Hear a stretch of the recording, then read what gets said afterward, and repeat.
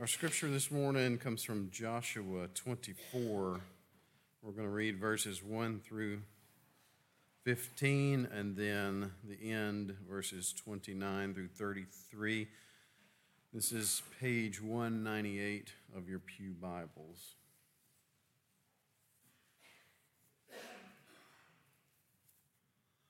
Let us pray.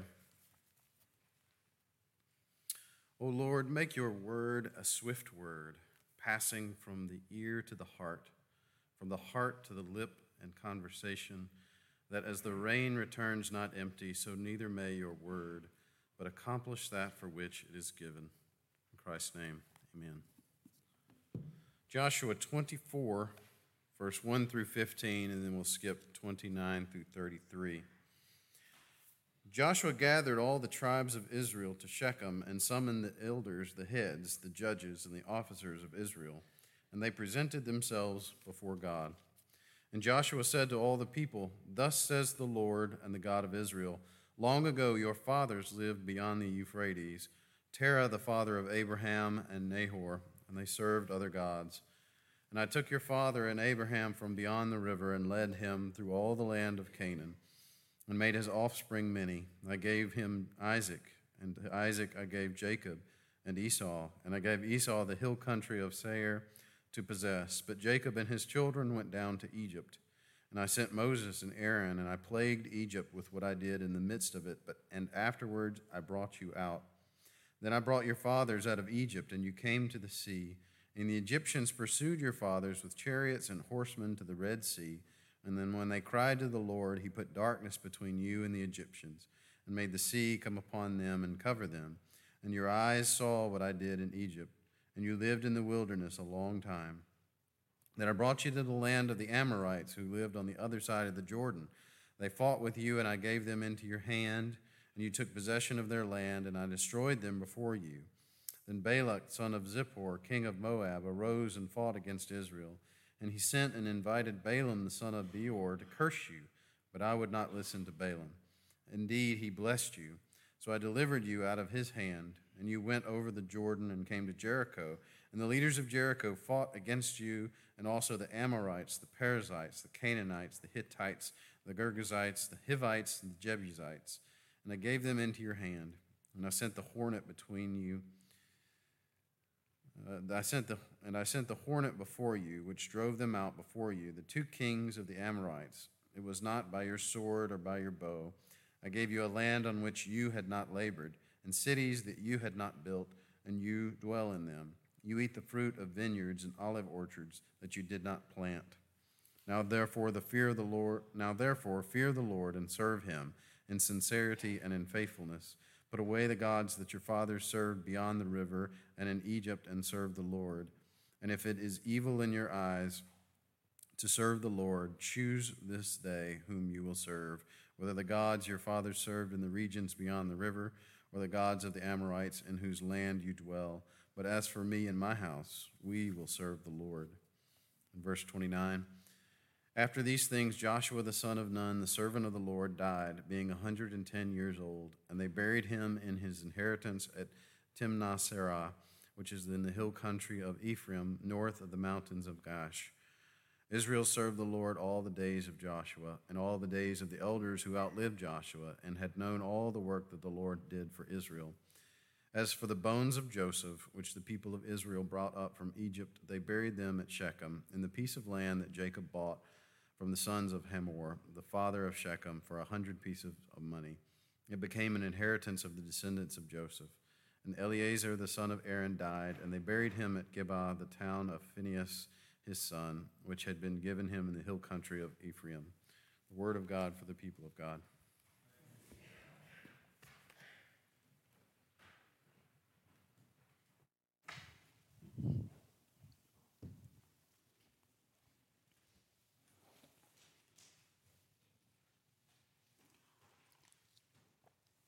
We're closing our series through Joshua, and we come to the final chapter where he challenges the people, reminding them of God's faithfulness, calling them to commit themselves to follow this God who has been so gracious and faithful to them. and those stirring words, choose you this day whom you will serve.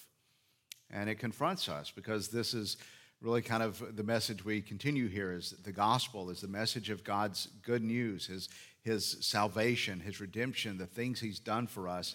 But it always calls us to a response, to commit ourselves to obedience and trust of the one who has done these great deeds for us.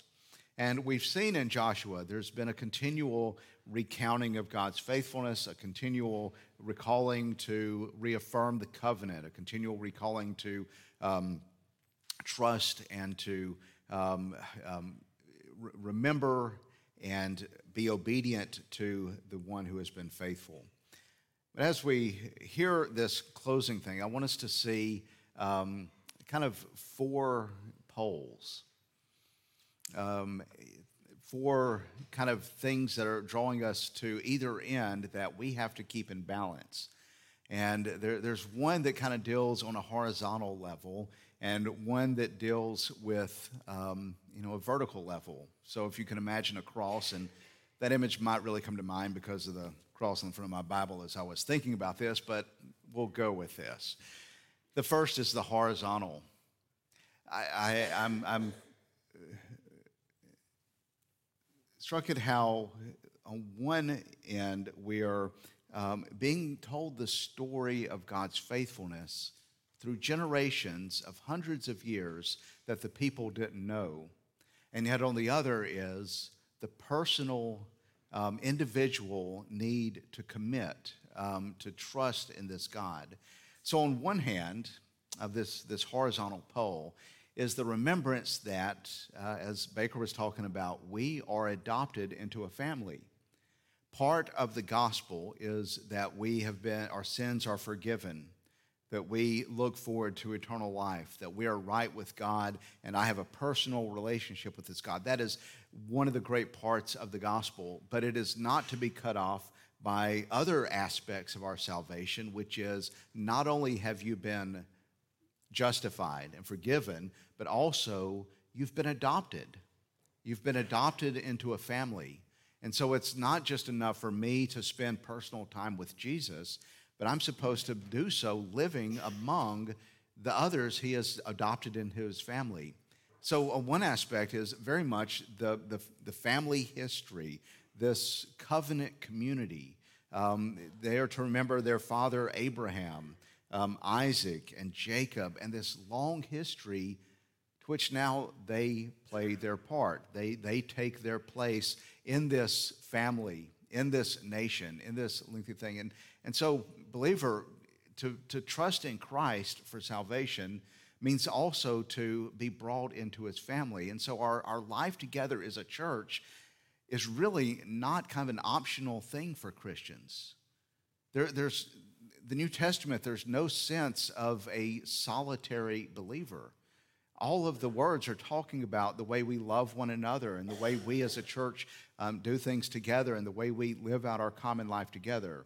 So we are brought in, and there's so many things that would impact. Is that as we soon will have folks taking vows of membership where they're saying they're going to be part of this community. Not only do they trust in Christ, but they're taking part in this community, and we are committing ourselves to make them part of our family and to minister together because we're not just a collection of individuals who trust in Christ. We have a union with Christ and therefore with one another. We are brothers and sisters in Christ, and that should have a real impact. So, throughout the week, is your faith walk just something that you say, I come to worship, and then the rest of it I'm on my own? Or do you see the need to live out life with other believers? Might be believers in other congregations, but you are part of the church. Therefore, your life ought to reflect the way you are part of a new family, your new community. And we as a community are open and welcoming and receiving all who repent and turn to Christ because they are brothers and sisters. We're the people, as one person said, not just that we've kind of found friends that we like, but we're a family that God has placed into each other's lives.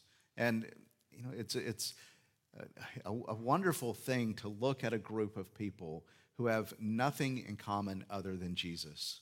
I love to look at a group of people who you would see that nothing would bring them in connection with one another if it wasn't for the fact they recognize their sin and they recognize the redemption they have in Christ. And it goes across so many lines that we see this unity that we have, because that shows the power of the gospel to cross those boundaries and to cross those lines and create a new family of people who would not choose one another on their own. And so we must remember that being part of a community, loving one another, being active and involved is part of what's going on here. They're brought in and saying, our story is now, or their story is now our story. And that's us. We have been brought in to this family. Though we were outsiders, all of us now are looking back and saying, this story of Abraham and Isaac and Jacob and Moses and Joshua and Isaiah and Jeremiah and David and Jesus coming and the disciples and Peter and Paul, that's your story now. That's our family. This is our history. And yet, at the same time, it doesn't mean that we're not personally invested, that we don't make individual choice of whom we will serve. Because though the scriptures know nothing of a solitary individual Christian on their own, the scriptures show that faith is a personal faith. It's a commitment that you have made to follow Christ on your own, not because that's just who you are or what your family is, or that's kind of your ethnic identity or something. It's who you have decided to follow.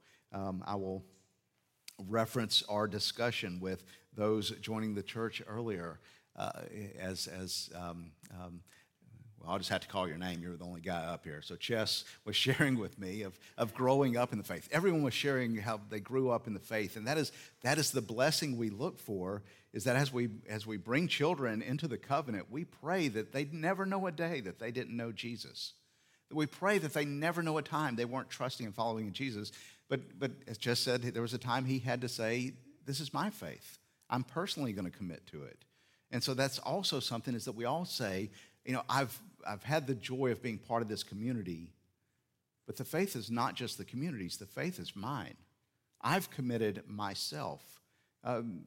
So he tells the story, but then he calls them to choose whom you are going to serve. And though that is, he's addressing the group, he's addressing the community, but what I want to suggest is he's not saying you as a community take a vote and the majority wins and y'all go along with it. What he's saying is each one of you must personally decide, am I here because that's just what my family's always done, or am I here because this is my faith? I am trusting in Christ. Am I trusting in Jesus? Am I making this my own? And that is also what we do as we baptize children. We're praying for the day they will stand up before us and claim that faith for their own in confirmation, that they make it personal, that you have made it personal. And have you done that? Have you come to a time that you've said, is this something I'm doing because I'm trusting in Jesus myself? I'm committing myself to follow him. You do so, you're part of a community, but it's a very personal relationship with Christ that makes you part of that community. That's the horizontal level. Our relationship with one another, ourselves, don't think about it too hard. I didn't either. It might fall apart completely.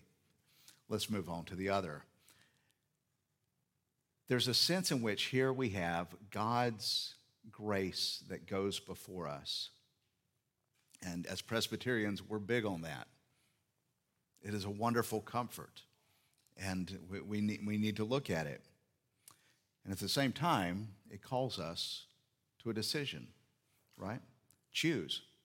And so these are together. They're not conflicting with one another. They're both on these poles. So notice there, Joshua said to them, "Thus the Lord your God, long ago your fathers lived beyond the Euphrates, Terah the father of Abraham and of Nahor, and they served other gods. And I took your father Abraham from beyond the river." They were happy pagans, doing their pagan thing, worshiping their pagan idols, rejecting the God who made heaven and earth and all that is in them, and doing their pagan thing. And Abraham did not wake up one day and say, you know what, I got an idea. I'm going to put away all these idols, and I'm going to begin to follow the one true God. And God, I have an idea. Why don't you give me some children, and we'll make covenant with you. There was nothing with Abraham to say, I'm going to reject this, out of his own sense to say, I'm going to stop this and follow God. It was completely and totally God's grace where he comes into the life of Abraham and says, I'm going to call you out of this and call you into a relationship, into a covenant with me. And God calls Abraham by name, and he overlooks other pagans who were doing their pagan thing. And Abraham, who was as much of a pagan, as much in rejection, by God's grace was called to pursue Jesus, to pursue God and to come to faith in him and to have faith in him and make covenant with him. And so the same thing of God's grace that calls Jacob and makes covenant with him. God didn't see Jacob, you're such a better person. You hear the story of Jacob and you hear he's a scoundrel. It's God's grace that goes before Jacob. It's God's grace that goes before the people in Egypt. As they are in bondage and slavery there, he takes them and draws them out. And it's God's grace that leads them in. And as he says, I've gone in and I've conquered the land. I've brought the people in. I've defeated your enemies. And that's the same grace that we experience. It's a grace that was before the foundation of the world. It's a love that preceded you doing anything. God's grace, not a response to our merit and to our effort, but God's grace and love that goes before anything, and therefore is unstoppable, is the grace that they see. It's the grace that brought them into the land, and it's the grace that comes to them. And that is such a comfort for us to know. God knows you by name before all creation and puts his love on you. And yet, that does not mean that we do not exercise faith, that we don't call others to repentance. That does not mean that we, therefore, just wait around to be zapped by the Holy Spirit, or if we're in, we're in. Rather than saying that means there's no choice here, that grace is the very basis of that choice. It's that basis of exercising faith. That's why he says, after saying all of these things God graciously did for you, who did not earn it or deserve it or merit it, now therefore, that means that grace is before this, now therefore, fear the Lord and serve him in sincerity and faithfulness. Put away the gods and choose this day whom you will serve. You have to make that choice now. And so it's God's grace, and the other end of that pole is that grace is not an excuse not to make a choice or to not share the message with others, but rather it is the motivation to make that choice. And it's a choice that we make daily. Continually being called, make a choice, decide who you're going to follow, put away the false gods, put away sin, trust in him, be obedient to his commandment, follow his law, and that's the choice that we have. To choose to follow this God is to choose to turn away from any other competitor. And God calls us by his grace in our lives to choose to follow him and trust in him and to be obedient to him. And in doing so, to turn away from everything that would keep us from him, to repent in the New Testament language, to turn away from those things.